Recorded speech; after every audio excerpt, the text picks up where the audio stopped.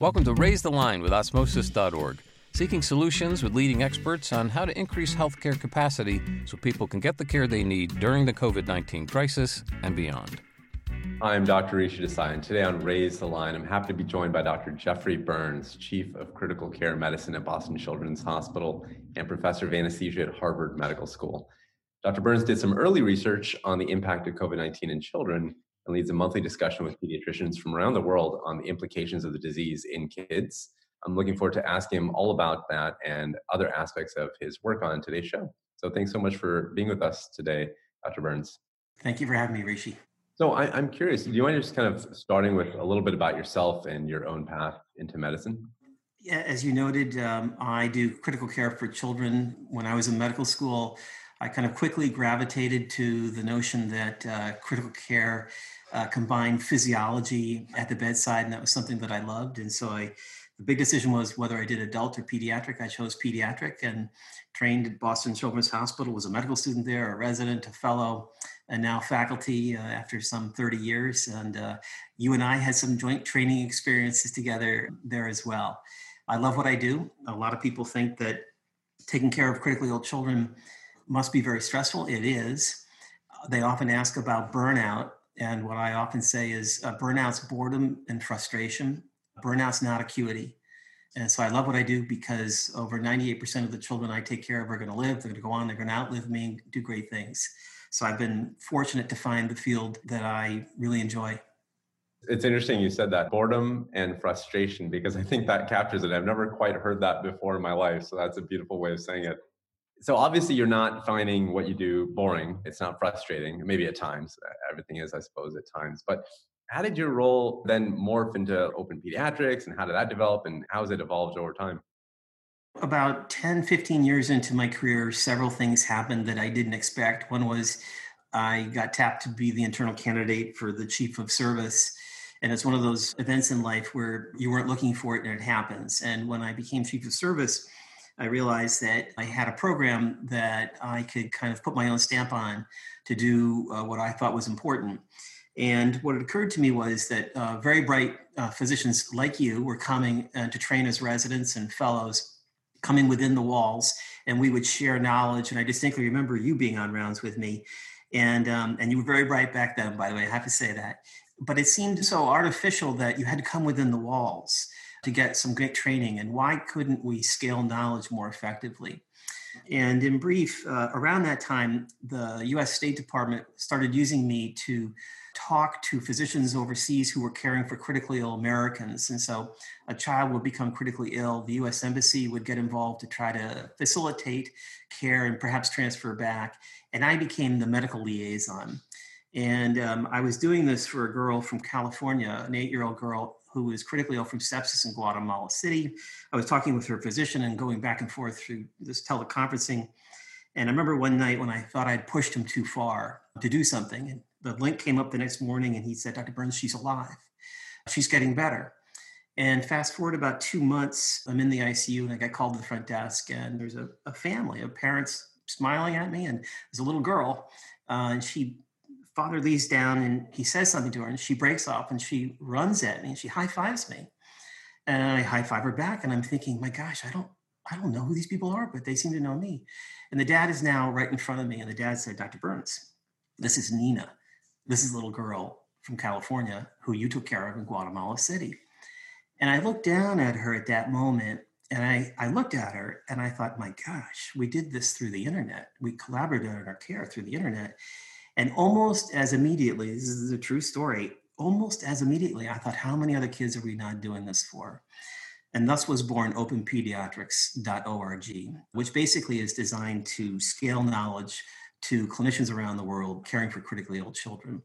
And what we did was I assembled a research team of adult learning experts from the Harvard Graduate School of Education and Learning Technology from MIT, put that team together, and that's where openpediatrics.org came from. I don't usually get chills. I just got chills, Jeff, when you just said that. That's an incredible story. And the fact that your mind went to how that could scale out is a beautiful testament to how your mind thinks. Do you mind sharing a little bit more about Open Pediatrics, specifically around, I know you guys have a ventilation kind of treatment teaching tool that I think is really cool and very interactive. And maybe any sort of anecdotes you've heard around how people learn through that modality? Sure. So the conceptual underpinning is based on something called the Kolb learning cycle. And what it basically means is adults learn in one of four ways. And I don't need to know what quadrant you best learn in. I simply need to know that I need to pull you through each of the four quadrants on a learning exercise.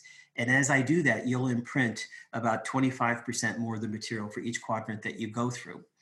And so all of the content is embedded in that way. And so some of it's basically see the expert explain. Was one quadrant. People like that quadrant. Others see the expert do. Don't explain it to me. Just show me how you do that. In our house, the example I always give is when I get a new iPhone, I read the manual, everything about it before I touch anything. My wife, she gets it out and she's touching everything. She wants to play with it.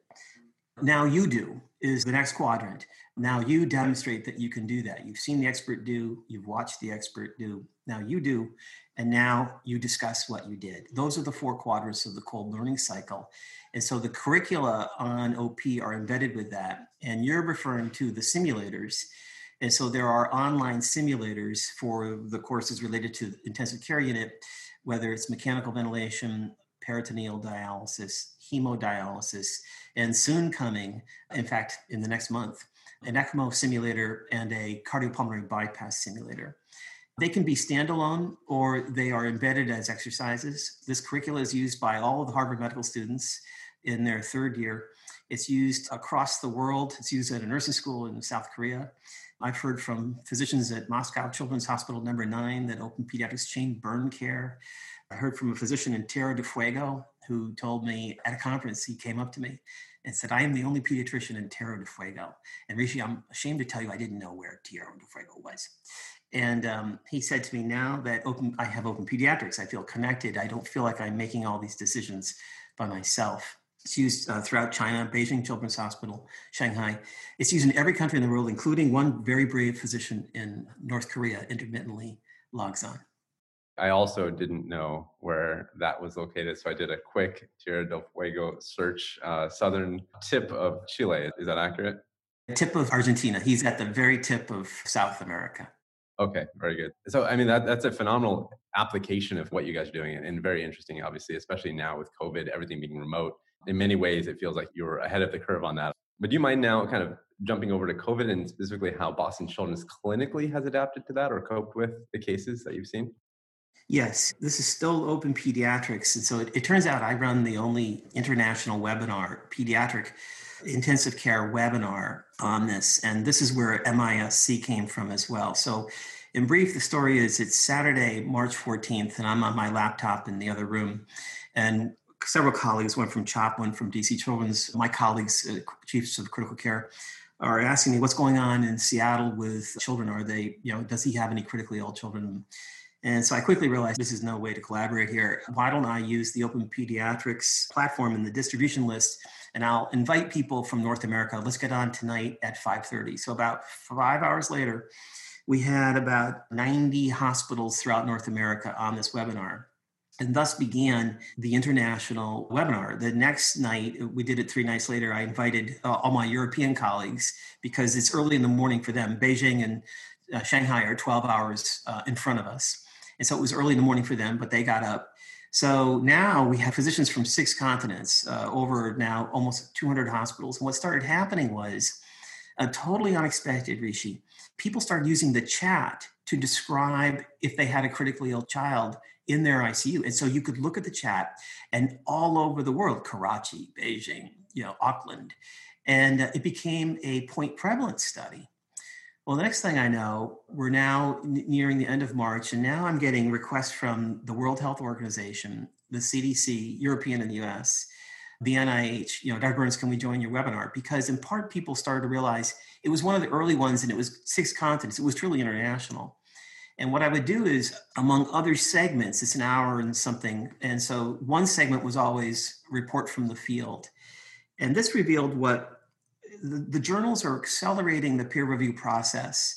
There are preprint servers. But what people were hungry for was more immediate information. And the only thing that was a surrogate for kind of a peer review process was to hear directly from your colleague. I am the chief of critical care at Wuhan, and I'm telling you, this is what happened. And so that's what I did. I started interviewing him. So we started with him on March 18th. There was a publication in Pediatrics about what happened to children there, but there's nothing better than hearing directly from him. And then, of course, we went to Bergamo. We would just basically follow each of the outbreaks around the world and hear these live reports, among other things. Then, in late April, in the chat from Western Europe, people started reporting, we're seeing something else. We're seeing almost like a Kawasaki. In fact, one physician from France used that word, Kawasaki. And then an Italian colleague saw that and said, we saw someone like that. So after that webinar, people pointed that out to me. Did you see the chat? Because, the chat's, it's got many hundreds of comments. And I thought, well, that's odd. What is that about? And lo and behold, I get a call from my colleagues at the Royal College of Pediatrics in London. And they said, we need to have a webinar. Something's going on. We think we're seeing something else. Can we devote the entire webinar on May 2nd to this? And I said, of course. And so we did, and it was at that webinar that Dr. Mike Levin presented his unpublished data. And that night we had, several thousand on. The European Commission was on. I was getting these crazy invitation requests. And he showed a slide when everyone had an aha moment. He said, we've just done this data today. And he showed the prevalence of COVID-19 in London, in Greater London, across the entire population. He then showed the outbreak of this inflammatory syndrome, which we were only calling an inflammatory syndrome at that moment.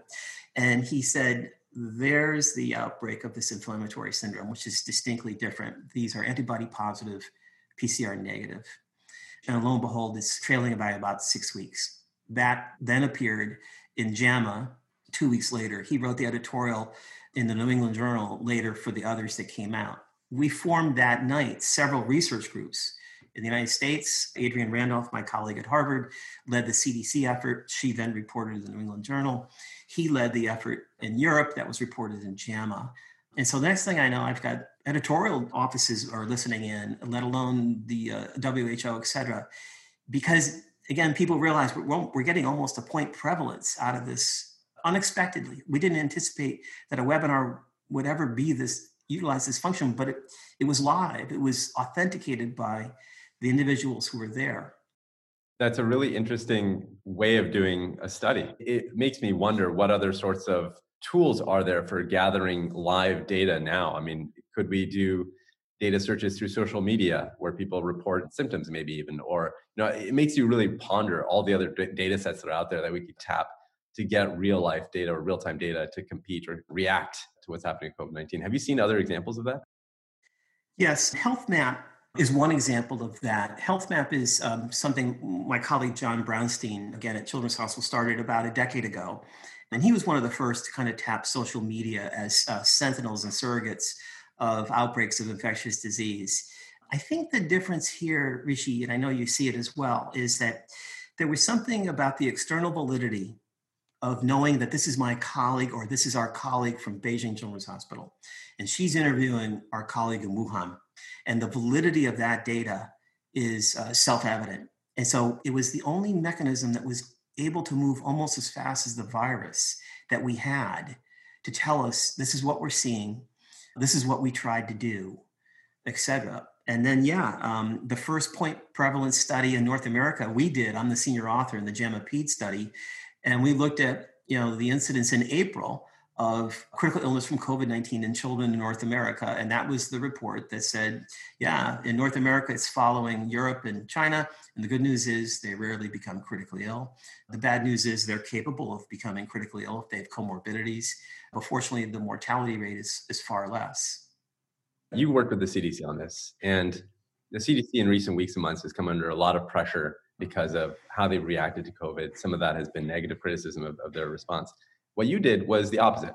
You obviously worked on something that was very positive. The CDC identified something with your team and many other teams and collaborators to identify this condition that otherwise may not have been recognized as quickly or maybe not recognized at all.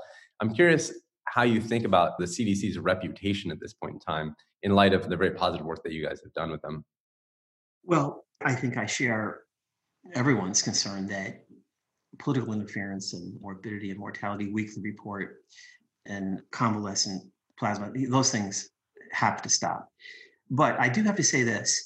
The CDC was, as I noted, was on the call every webinar. They immediately turned to my colleague, Adrienne Randolph. They had funded her previously 30-center study in North America of vaccine effectiveness in children. And so they immediately said, we want you to continue that funding for vaccine effectiveness, but can you also turn it on for COVID? And then when MISC became an entity, can you turn it on for that? And so they instantly funded it and took advantage of the network that they had already previously funded. And that went up so fast that, here she was reporting that study in the New England Journal almost 9 or 10 weeks later. That's about as fast as you can go. I should also say that WHO did the similar thing. And so I saw firsthand how the European and the American CDCs responded almost immediately to the MISC entity and the WHO. I can bear witness to that. It couldn't have been any faster, more aggressive, more determined than what we got. That's extremely reassuring. I mean, I think right now more than ever, we need strong leadership from public health entities and trust in public health entities. So I'm really happy to hear you say that. Do you mind we have a lot of parents in the audience, speaking to MISC, and now that some weeks and months have passed since first identifying it, any sort of new things you've identified about it, or what would you recommend people know about MISC? Yes, and so to quickly break them out, SARS-CoV-2 can infect children, but the impact in children under 10 from COVID-19, fortunately, it's very rare that a child becomes critically ill, and most of them have chronic conditions. Now, MISC is a remnant of the infection. It's the child successfully fought off SARS-CoV-2, probably so successfully that no one even knew the child had any kind of infection, was ill at all. But about 6 weeks later, these children, and they fit a profile where they're mostly teenagers. They're not young children under 10 by and large. Many of them also have chronic conditions such as asthma and things like that. And about 4 to 6 weeks after they were initially infected with SARS-CoV-2, it's basically their own immune response, which successfully fought off the infection, is now in an accelerated fashion causing fever, abdominal pain, sometimes a pneumonia-like condition, rash. And some of those children need to come into the hospital. It is true that few children have died from MISC, but it's also important to remember, even with those early cases in New York, where 3 children did die from MISC in their teenage years, it's important to remember that there's 14 million children under the age of 14 in New York State. And so what we have to keep in mind is what's the magnitude of critical illness. And fortunately for both MISC and for SARS-CoV-2, COVID-19, its impact on causing death in children is very, very limited. With MISC, we have proven effective therapies. We know what to give to those children. And so they get sick, but they also recover very fast, faster than the children who get COVID-19 recover. Yeah, I appreciate that. And I think for so many people, it's hard to wrap our heads around big numbers. And so, you hear the numerator and that can be quite scary. But as you pointed out, the denominator is quite big. And so that helps put it into context. When I was a resident working at Boston Children's, you taught me many, many, many things. You kind of alluded to the fact that we worked together. And those are really, in my mind, the best aspects of training, learning so many things, especially from you. I think you're a phenomenal teacher. I'd really love for you to pick any topic that you think you'd like to kind of teach our audience about. It could be anything related to pediatrics or COVID or MISC or anything at all that you think that there might be a knowledge gap around, or maybe a myth around that you want to debunk, anything like that at all. I think I would address vaccines. Obviously, we're all talking about it. I think there's 2 things I would emphasize. A lot of the distrust on vaccines emerged following a publication which has irrefutably been proven to be false data. It was fiction, it was made up. It caused great harm. But that triggered the belief that vaccines were somehow the source for neurodevelopmental problems in children. And we haven't recovered from that. That was in the late 90s. And as an example how into the public can come what seems to be a notable or memorable or important issue, but we've all got to do our independent research to find out is that true? And that was not true. Vaccines are by and large extremely safe. And in fact, in the last 100 years, nothing has improved pediatric health. Nothing comes close to vaccines. And in lowering the death rate and early childhood mortality and in lowering morbidity. Now, we've got a vaccine coming. And what's happening right now is the so-called phase 3, where they're assessing whether it's safe and whether it seems to work, safety and efficacy. But we won't know in children the results of these trials because they're not underway right now in children. Children aren't enrolled, pregnant women are not enrolled, and the very elderly are not enrolled in these so-called phase 3 studies. And so what that means is we all have to maintain vigilance because children and the very elderly and pregnant women won't have a vaccine for at least another 18 months, if not longer. That's really helpful. And that timeline is helpful as well. I think a lot of folks are curious about that timeline. So thanks for sharing your thoughts on that. Maybe a final question is just your advice. We have a lot of folks that are training up right now to go into the medical fields, nursing field, PAs, you name it. What would you tell these early healthcare professionals as they're sort of emerging into a world that's obviously very different from what it was a year ago about charting their path in clinical medicine? I would encourage anyone who thinks that they're interested, I would encourage them to do it. Being in healthcare, I think, is one of the most satisfying things I could imagine doing. You're caring for other human beings. If you help them a little or you help them a lot, you were there to make a difference in their life. And sometimes that means helping them at the end of their life. And that's as important as a successful resuscitation. It's ongoing learning. You have to keep learning for your whole life. But I can't imagine anything more important right now. There are many important things that are required in society, many important jobs and professions. But, a profession where you can help others, that the whole effort is to do good, and that around the world, collaboration with others, nothing crosses borders in our polarized world, like a willingness to care for a critically ill child. We don't agree on food or water rights, but you should see this collaboration. Everyone drops their egos and their needs at the door when it's talking about, all right, we got to pull together. What do we know about how this is affecting children and how can we work better? And it's one of those bright spots in life. It really is. What a wonderful way to close on the importance of children's health and maybe a way to kind of reduce the friction and barriers between us. So thank you so much, Jeff, for joining us today. I really appreciate your wisdom. Thanks for having me. Great. Well, I'm Dr. Isha Desai. Thanks for checking out today's show. Remember to do your part to flatten the curve and raise the line. We're all in this together. For more information on how you can help raise the line and flatten the curve, go to osmosis.org/COVID-19. If you like this podcast, please share it on your social channels. You can also subscribe to the series and check out all of our podcasts at osmosis.org/raisethelinepodcast.